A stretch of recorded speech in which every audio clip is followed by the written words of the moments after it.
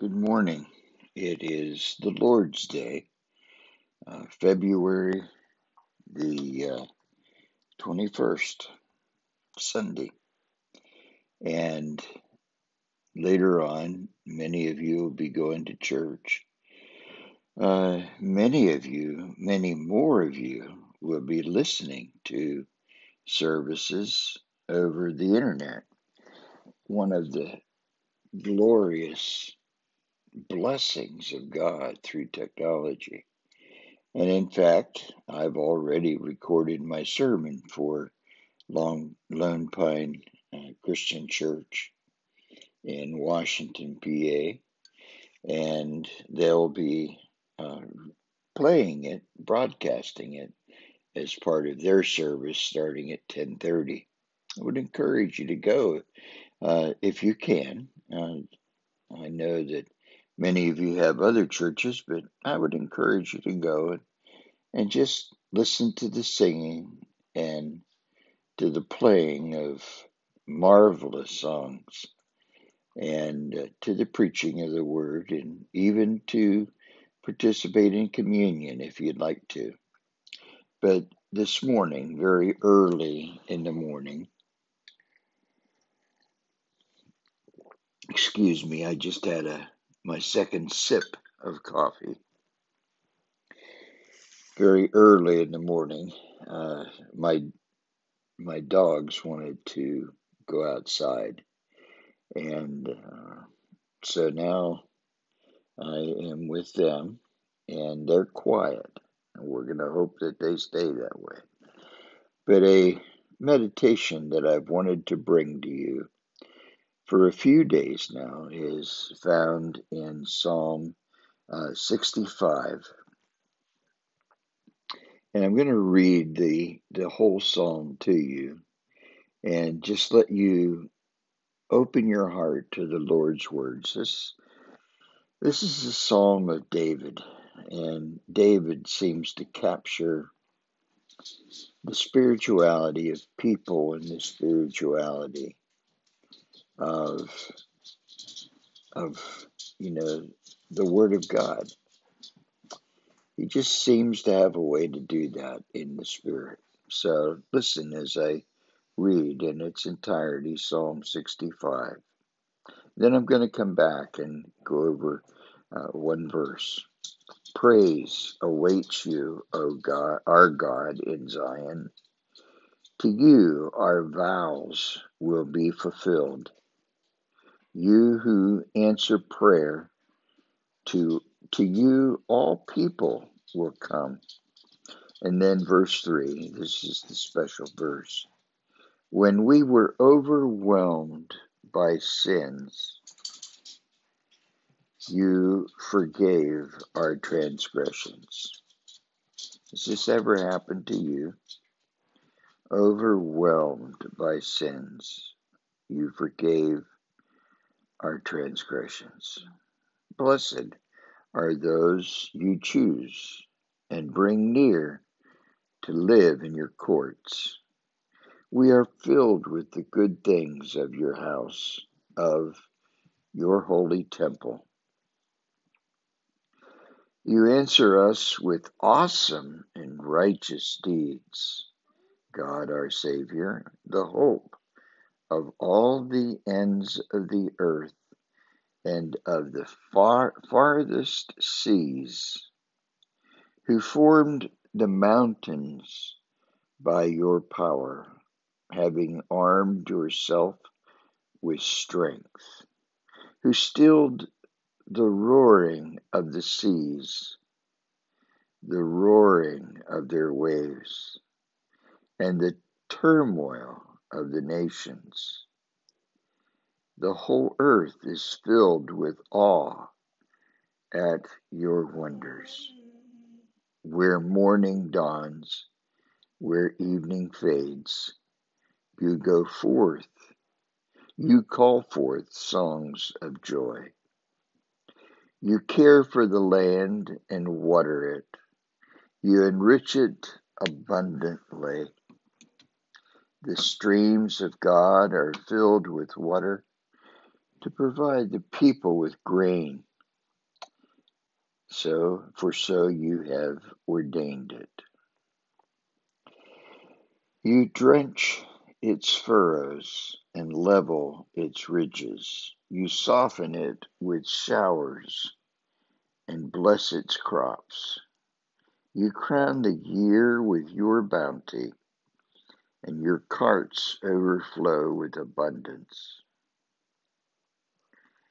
The grasslands of the wilderness overflow. The hills are clothed with gladness. The meadows are covered with flocks, and the valleys are mantled with grain. They shout for joy and sing. I think this psalm centers around verse 3. When we were overwhelmed by sins, you forgave our transgressions. Even nature shows forth the bounty of God, the goodness of God. It shows forth his desire to bless our lives. Sin entered into creation centuries before David walked the earth, perhaps millennia before David walked the earth.